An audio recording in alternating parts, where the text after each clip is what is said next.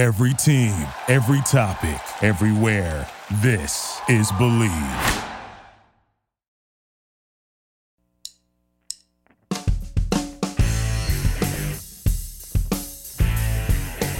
Welcome one and all to another edition of After Hours. No Defo, just Luby here on the Believe Network. Today we're honored and privileged to be joined by a fellow Believe member. This gentleman hosts Believe in Sports Law podcast with Jeremy Evans. He also is CEO of Cali Sports Lawyer. The one and only Jeremy M. Evans joins us today here on After Hours. Good morning, good afternoon, good evening, Jeremy. How you doing? I'm good. Thanks for having me on. A pleasure to be with you this morning. Appreciate a fellow believer joining us today. All right, never a dull day when it comes to the world of sports, let alone if you're a sports attorney. You do your own podcast each and every day, so or regularly at least. So I'm sure it definitely gives you a lot of fodder. I definitely would like to talk about NIL and stuff like that, but I saw that you are open to talking about the Deshaun Watson saga. I don't even know the best debacles, the Deshaun Watson cases.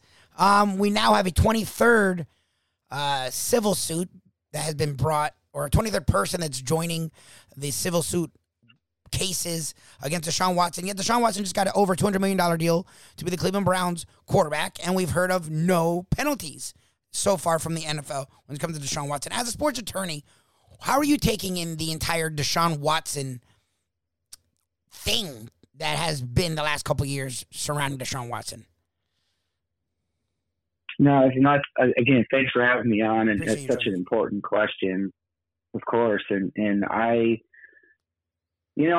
think from a legal standpoint, I really look at it in, maybe three different scenarios. And the first is the sort of administrative law aspect, or what you might call private association law, or labor law under the collective bargaining agreement. And under that one, the NFL has not signaled at this point that they're going to be disciplining him. I'm sure that they've done their own investigation, or maybe they're currently doing their own investigation. And of course, that will determine whether he's disciplined or whatever happens there. And then on the other side is the civil stuff, which is of course where these 23 cases are coming from, and that'll either go to court or settle. I would imagine that with Deshaun being a busy football player with the team, that his lawyers would probably encourage him to settle those cases depending on the amount, and just to move on if indeed those folks are willing to settle. And then the third piece would be any sort of criminal charges, but again, that's in this circumstance, it's probably unlikely. The district attorney and the local authorities, I'm sure have probably done their investigation, or have felt that those allegations have not, rise to the level of a crime. But that's kind of where it sits for him. But to me, I would be somewhat surprised if the Browns organization did not do its own due diligence in researching some of these things. And, I don't know. I guess for me, I base a lot of my decisions on history, and I would hope that the team would do the same thing, particularly in regards when you compare this to, let's say, Deflategate, which of course is a completely different situation in terms of allegations, but or even the Ray Rice situation, which is maybe more applicable in that, the biggest lesson learned there for the NFL was, if you're going to discipline somebody, discipline them right the first time and get it done. At this point, the NFL has not disciplined Deshaun Watson. So we'll sort of see, where this goes. But I think the NFL has definitely learned its lesson on that. Can't, even though it's a sort of civil administrative context, it should probably stay away from these sort of double jeopardy issues. Well, and that's the thing, Jeremy, that I'm sort of been confused about this whole thing. Is you actually said it, and that's been the NFL's issue is, especially with Rice, they went too small, and then they went bigger, they go too big. With Ben Roethlisberger, they go too big, and then they go smaller. Like, you're a lawyer, but I'm sure you're a fan, and you're also a human. What can they really do when, and what should they do, right? Because this is a legal matter. It's civil as of yet. It's not criminal. What should they really do? Should they just allow, especially PR, from a PR standpoint, they can just say, look, the courts are handling it, and whether that's, the most mature, responsible thing to do. A lot of the time, business isn't always mature, responsible, and moral. It's just about what's going to get you in the least amount of guff. Like, what should they do when the courts have handled this whole time and really haven't done anything yet? Right. That's such a good question. And I think, for me, I like to compare the different leagues and how they handle situations. Yeah, and that's true. I don't think we need to recreate the wheel here. And I think we can look around our sports and go, okay, how did baseball, for example, handle Trevor Bauer versus how is football handling Deshaun Watson? And, with Bauer, you can say, okay, from a numbers, perspective, Bauer had an allegation of one woman saying that he had done X, Y, and Z, and that was investigated. There was no criminal charges brought. There was no civil charges brought. And I would say it was somewhat inconclusive as to what Major League Baseball found in that investigation, other than that they disciplined him, I think it was an entire season or 2 seasons. I think it was an entire season. And, of course, the Dodgers did not allow him to play once those allegations came out. So versus what's happening now, which is, Deshaun Watson in the NFL signed, the largest contract, I think, in history, or one of the largest contracts.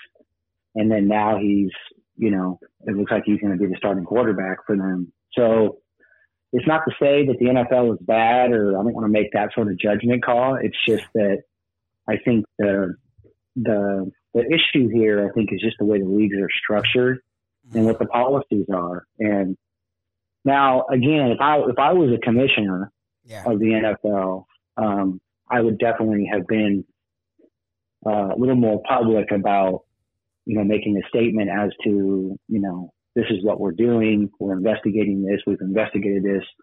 We've cleared them from our side, and we'll let the courts figure out. That to me would probably be the best path forward, because I think in this country, what we've gotten away from, which is really unfortunate, is that, you have court cases to prove a certain thing. Yeah. But unfortunately with social media, or unprove a certain thing, social media and public opinion that seem to drive league decisions more than, what the actual law and the facts are. Mm. Well, the court of public opinion. Look, you're supposed to be innocent. You're a lawyer. You're supposed to be innocent until proven guilty. That's what you're supposed to be. Right. But the court of public opinion, you're automatically guilty, and hopefully maybe you'll be innocent. And it's not supposed to sway the way. It's so funny because it's not like coaches and people inside of sports always say the fans mean nothing. But then you'll see the commissioner literally change suit depending on what the fans say. So it's just funny that the group that's supposed to not matter seems to matter a lot more than we think they do. It's just interesting to me because you have Rusty Hardin. I get it. He's the attorney, and he's been the attorney of sports stars before, coming out, going after the victims. But again, and I get it, you're a lawyer, so that's why I like talking to lawyers about these things. I'm a guy who's been a big fan of the law, thought about dabbling in it, and then never got into it because you guys are a lot more dedicated than I was when it came to it. But, like, the multitude of people coming out, like, what? To me, as a lay person, that has to mean something. The fact that Watson didn't play has to mean something. But then the Browns go and give him this big deal, and you would think they're not giving him that big deal if they don't know or feel something. Like, what do you think this means? The NFL, you said, hasn't. They should have reacted quicker, and they haven't. Like, do you think at some point this will just magically go away and we will see the Deshaun Watson we saw before? Because it feels like that's what the Browns are thinking. It just seems really tough to see this number of suits against a human being and see nothing happen with his career at all. Yeah, it's very tough because I think even from a personal standpoint, if you personalize it to Deshaun Watson's camp, that any time you have any allegations against you, it's going to be a tough situation. That's got to weigh heavily on the guy. Yeah. In the sense of just being regardless of how you feel about him. Right. It's got to have an effect on him. Obviously the volume amount is concerning because, you're like, okay, 23 cases, but, I don't know if the best strategy in these cases is to attack the victims. I think at the end of the day, you defend your client zealously. Yes. I mean, that's supposed to be, your role. And I think you do that in a respectful manner. And I'm not, demeaning the other attorney. I'm just saying, if I was handling the case, which I'm not a litigator, but if I was, I'm a transactional guy. But if I was, it would be very much, this is what my client's character is. This is what his history is. He's never had these allegations against him before. That's how I would be defending it. And you do your best job, to do that. And, so I don't think, I think the NFL probably could have done a better job at managing this from a PR standpoint, or at least just from a transparency standpoint of being open and honest and saying this is what we're doing. But I think a part of it for the Browns, and I hate to say this, but I think it's the truth, is just that sometimes these are business decisions in the sense that, the NFL is in the business of winning, or the teams are in the business of winning football games, winning championships, or at least attempting to, and to make money. Yeah. And so from a business perspective, I would assume they had done their research. They had, looked into it. They had interviewed him, Deshaun, and then had decided, okay, well, what's the risk that we take here if the NFL disciplines him? And I'm sure they looked at other cases, they looked at other situations, and they said, okay, well, if we think that this guy is a good person based on our analysis, and if we think these cases are not truthful, then let's move forward. But, potentially that's a big risk, to your point, because, if this guy gets if he gets a huge, a year-long suspension, or, obviously that could affect the Browns. And of course, from a team, dynamic standpoint, it affects the Browns because they indeed have another quarterback on their roster, who was pretty upset that they had signed him. Yeah. So, Mr. Baker Mayfield. Yeah. So that's the thing, Jeremy. And this is Jeremy Evans, Jeremy M. Evans. He is the host of the Believe in Sports Law podcast. You can follow him up on Twitter at Jeremy M. Evans Esquire. He's the host and executive producer of his podcast. Also, CEO for Cali Sports Lawyer, and you can find them at CA Sports Lawyer. Want to move on to the world of college football. As you talk about, you're a transactional guy. Well, the college football world, when it comes to transactions, seem to be more busy than any NFL free agency period. You've seen two of the biggest titans in the game, both two of the I guess, four coaches that have won titles the last 20 years, Jimbo Fisher and Nick Saban going at it. You've seen Kirby Smart throw his 2 cents. You've heard and seen Dabo Swinney, another titan in the game, throw his 2, 5, 10 cents about NIL. Okay, so here's where it comes down to me, and I get it. It obviously is going to ruin college football. Like, duh. What we thought of college football, now the players have the power and the coaches don't, and they're bitter and they're annoyed because they can't just treat the players like cattle anymore. I mean, that's what's happening from the coach's perspective. But as a guy who deals with, I'm sure, labor and people getting paid and making money, as a guy who's watched the athlete get taken advantage of for 100 years, however long college football has been, especially the last 40 years since it's become really big business, I say so. When people are like, well, it's going to ruin college football. It will. And, like, the NCAA should have been proactive about getting these kids paid. They weren't. And legal institutions said, okay, we're going to make this a thing, and kids can now get paid. You were late to the party, NCAA and college institutions. Now deal with it. Like, as a lawyer, when you hear NIL, when you see what's going on with it, what are your thoughts on just how it's affecting college football and, where its place is now and into the future? Sure. No, and that's such an important topic and a great question. So I think number one for me, when I think of NIL and what I was sort of hoping that would happen with the system, is that NIL would be portrayed in its purest form, meaning that when I think of NIL, I think of brand reaches out to talent, entertainer, athlete, whatever the person is, celebrity, doesn't matter, comedian, and they say, please endorse our product and we will pay you one of three things or a combination of the following things. Okay. Money, equity in the company, product. And then that person in exchange posts something on social media for a period of time. They do a commercial. They show up at an event. Promote, yeah. That from the NIL, I thought this is perfect for college sports because it's not connected to the teams. It's not connected to the conferences. It's just these are the deals that these folks broker on their own, which, by the way, is a great way to practice for them. Yes. You're talking about doing business deals. You're hiring an agent. You're hiring a lawyer. You're doing all these things. If that was the case, we'd be like, this is great. Everybody wins. But unfortunately, what's happened with the NIL landscape is that it's somewhat like the Wild West. I mean, you Not have somewhat. It is. Right. And you've got like 50 different state laws, potentially. Not that many states have passed these laws, but again, when you're talking about NIL, it comes from right to publicity. So those laws already existed on the book. They already had court cases that talked about people being able to profit off their name and name, image, and likeness. It was just the NCAA had restricted it. So when these states came along and passed laws, particularly California, which was the first to do it, it opened up that door. And then, of course, now NCAA is like, oh, well, we have to, ultimately we can't fight this fight anymore. Let's just, open the doors. And I don't think, they've done the greatest job of setting down the rules or putting the right compliance, measures in place. So to me, in my mind, the future has to be more regulation and compliance and putting resources to that. I mean, for example, the IRS collects taxes, right? And they do compliance with regard to that.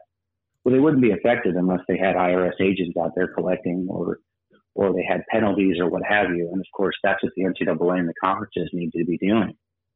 And if they're not doing that, we're going to continue down this path of, how does NIL work with recruiting? How does NIL work with boosters and collectives? And, to give you the perfect example, and I'll stop talking, is this idea of, this quarterback at the University of Martin at Tennessee, who signed an NIL deal to endorse a political candidate. I mean, that should not be happening. I mean, it's innovative. I'll give credit for that, but to me, there needs to be guardrails. There needs to be limitations. And the other example I'll give is with regard to California. They're not considering a piece of legislation that would give every student athlete in California $25,000 per year, and they would give them a percentage of the revenue once they graduate from the institution. And it would be essentially a 50% split of the revenues that come into the team.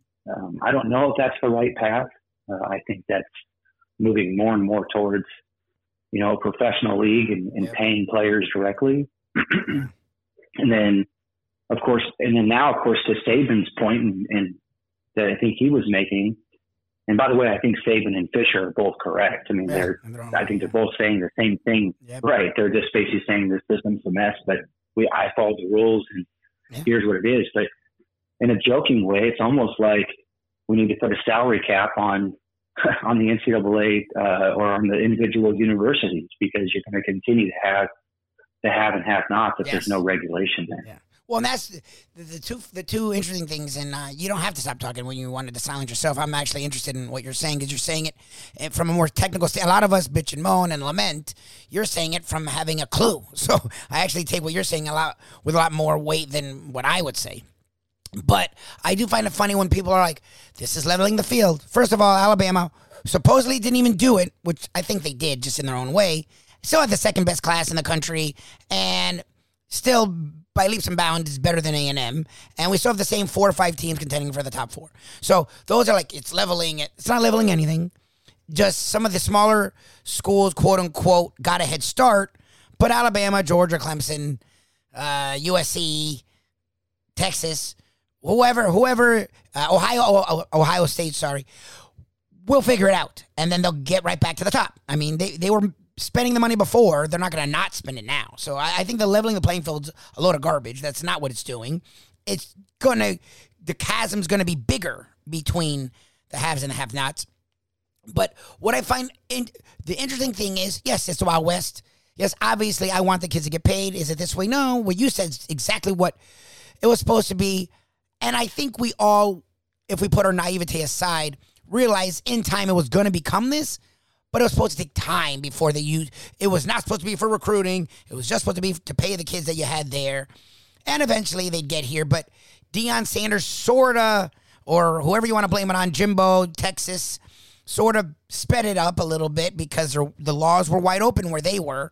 So they took advantage of the system or whatever the hell you call it. Obviously, it needs to be reined in. But from what we know, this isn't an NCAA thing.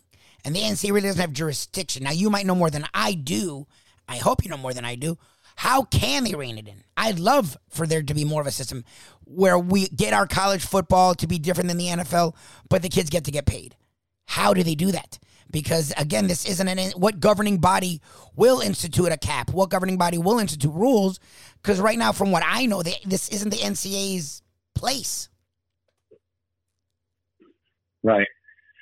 No, that's such a good question. I'll say this. I think the NCAA does have jurisdiction, okay. And I think the problem is that they have not implemented it from a standpoint that I think is to the liking of at least from my point of view.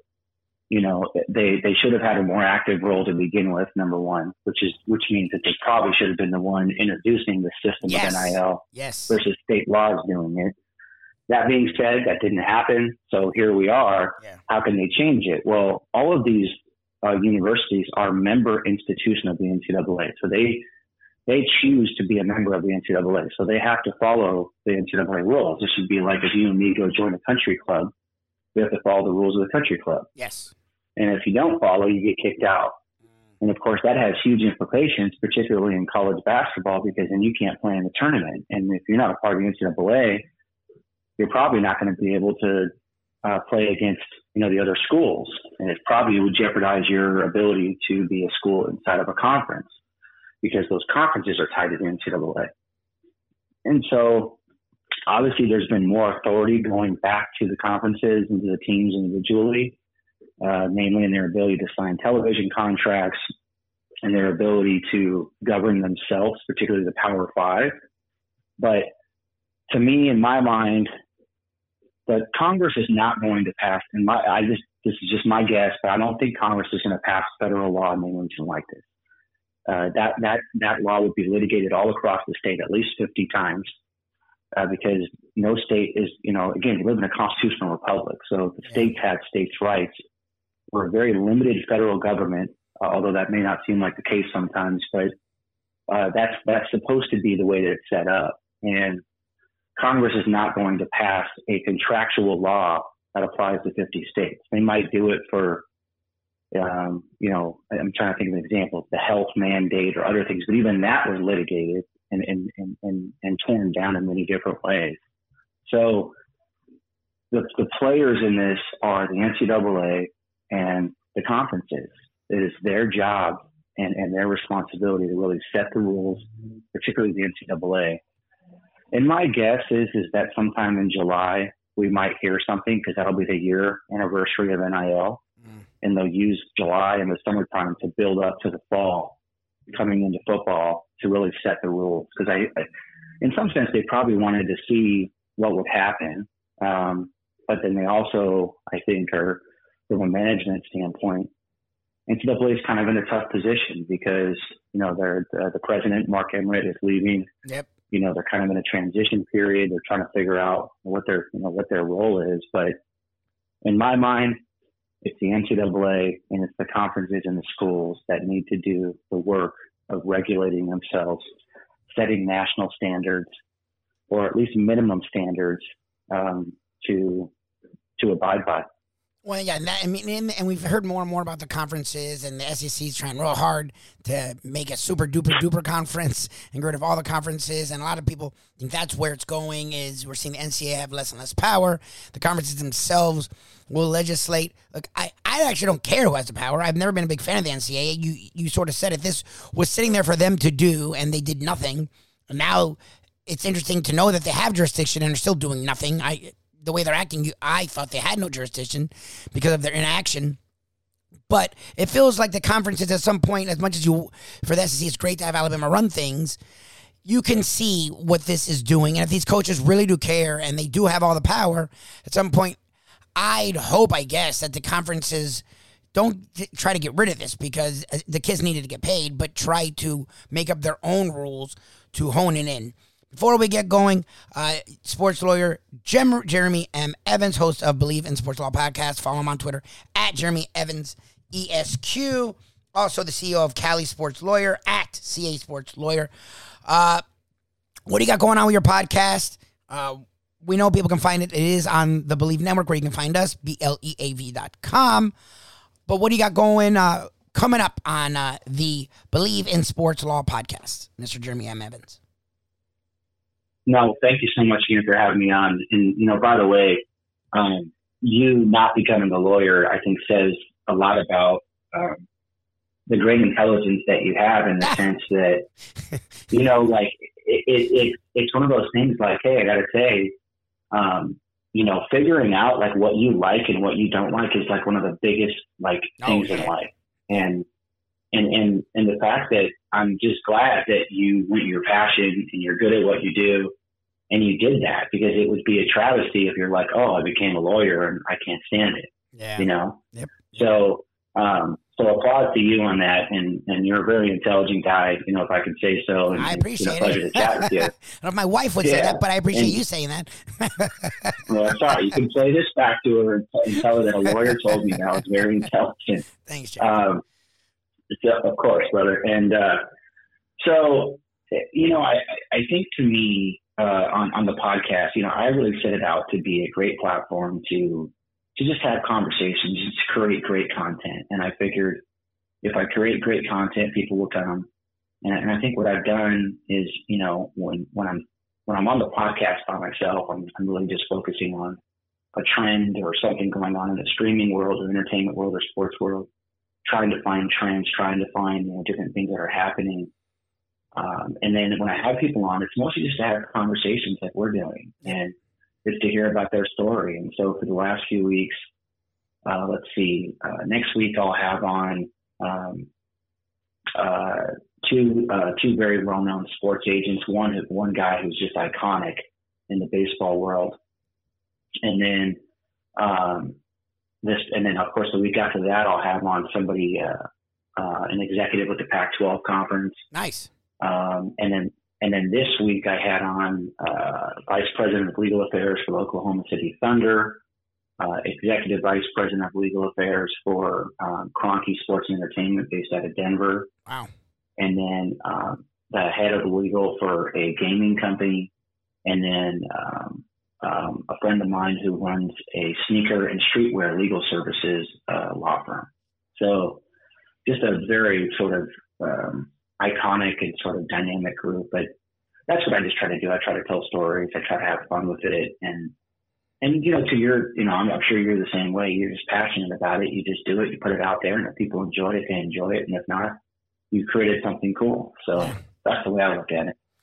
Well, I've been underestimating you because as a guy who's been a producer for over 12 years, there's a reason why you call yourself a host and executive producer. The guests you're getting are freaking astounding. So I may have to pick your brain as a producer as well as a guest, because I'm like, Jesus, look at him. I mean, I do a decent job as a producer, but look, he's doing pretty damn well getting on like executives and Scott Boras, either Scott Boras himself or Scott Boras-esque agents. I mean, pretty damn good for a guy who is a sports attorney by day and host of the dang podcast. So appreciate you finding time to join us, Jeremy. And you've opened the floodgates, because now I know who, whenever we have a sports legal matter, who I'm running to.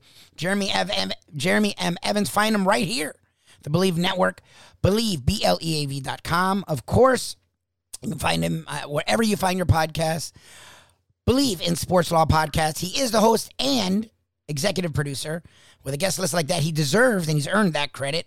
Jeremy, and again, follow him at Jeremy M. Evans ESQ, and we're his firm, CEO of Cali Sports Lawyer, at CA Sports Lawyer. Jeremy, it's been a pleasure. I really enjoyed talking to you, and I look forward to talking to you again in the future, my friend. Anytime, my friend. Thanks again for having me on. All right, be well. All righty, well, you learn something new each and every day. This dude is sports, and I think I work hard. I guess I'm not, because he's a sports attorney, so that should take up his entire job, his entire life. He now does a podcast where he's the host and the executive producer, and it's his, or at least I share this with Defo. I'm the producer. I get all the guests and stuff, but I do it with him. I have someone most days. He is a sports attorney, and this is my job. It's not his job. He's a sports attorney, which is more than a full-time job. He has his own sports law practice. I mean, he's literally the CEO, and he does a podcast where he's getting top-notch guests too, and he's doing it. So maybe you're right, babe. maybe I'm not working as hard as I thought I was. I did enjoy that conversation. He did add a lot to the conversation. So Jeremy M. Evans, check out Believe in Sports Law podcast. That will do it. Defo is still out doing his Italy thing, but you do have the NBA Finals tonight. Talking about sports, you have the NBA Finals tonight, the Celtics and the Warriors. I've been on, it's not the bandwagon. The funny thing is, the last few years when they had Durant, and that made me sick to my stomach, I rooted, quote unquote, against the Warriors. So I'm not on their bandwagon. I think they've been the best team of the playoffs, and where other teams have been banged up and bruised, they were that all year, and they're healthy now. Outside of some bench guys, Gary Payton Jr. and Otto Porter Jr., who they are supposed to get back in the finals. Clay's, if not himself, been better. Draymond, better. Steph, even if he's not himself, better. Jordan Poole, Wiggins have played really well. Kuminga, you may get Iguodala back. All these guys are just getting better. So to me, I think it's a 5-game series. But look, the Celtics, I don't want to underestimate them. I just know they've been to back-to-back 7-game series. We're a shot away from losing to a Heat team that was decimated by injuries, including their best player. And they are really only playing 7 guys, where the Warriors are playing a ton of guys and may play more. So it's just logically, the Warriors are better everywhere. So I think the Warriors will win in 5. If I was betting, we do a lot of gambling on here. Believe has embraced. We've been doing gambling for Defo for like 30 years on air. We as a show for over 12. Believe's all in when it comes to the degenerate gambling world, sports gambling world, sports wagering world. If I was gambling, I'd say Warriors in 6. That's what I would say. But I do feel like the Warriors may win in 5. We shall see tonight, 9 o'clock ABC, and each and every day right here after hours. But you can check us out each and every morning. We do a live show, video, audio. Google The Defo Show, DEFO. We have South Florida content. If you know us from South Florida or like South Florida sports, 5 Reasons, The 5 Reasons Sports Network. They have a website, but also YouTube is where you find us. 5 Reasons Sports Network, The Defo Show with Luby. And right here, each and every day, the After Hours with Defo and Luby on the Believe Network. Like Defo likes to say, yeah, the Heat are done, so the Panthers, South Florida sports scene's a little slow. But you got the finals tonight. We haven't had a great NBA playoffs, but you never know. In life, you got to believe.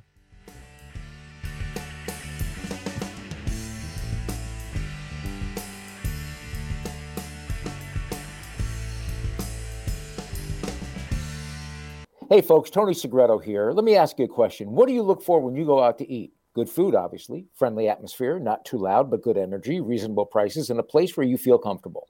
All those ingredients, no pun meant there, are hard to find unless you're talking about the Texas Roadhouse. You see, they encompass all of those attributes. Really, really good food, amazing atmosphere, good for a family, good for a date, or just a night out for yourself, and prices that will make you extremely happy. Their ribs, unmatched. Steaks, hand-cut every day. Everything, and I mean everything, is made on site, including their incredible bread. It's the one day, folks, that you can forget about low-carb diets. Trust me when I tell you, Texas Roadhouse, your restaurant, your destination when you say, where should we go and eat tonight? Recently, we realized it's not just hurricane season that can hurt us. Any time of year, things can happen to your home or business. And the insurance company can be your friend, but they also can be your enemy. Horizon Public Adjusters, Justina Testa, are here for you to help this process go so much easier. Before you call the insurance company, call Horizon Public Adjusters and Justina Testa at 954-809-8752. Would you go into court without an attorney? So why would you go up against an insurance company without Horizon Public Adjusters and Justina Testa? 7 to 10 times more money recovered with a public adjuster than if you went on your own. If there's no recovery, there's no fee. Give them a call at 954-809-8752. Why go up against insurance companies alone when you can have Horizon Public Adjusters and Justina Testa on your side? Thank you for listening to Believe. You can show support to your host by subscribing to the show and giving us a 5-star rating on your preferred platform. Check us out at Believe.com and search for BLEAV on YouTube.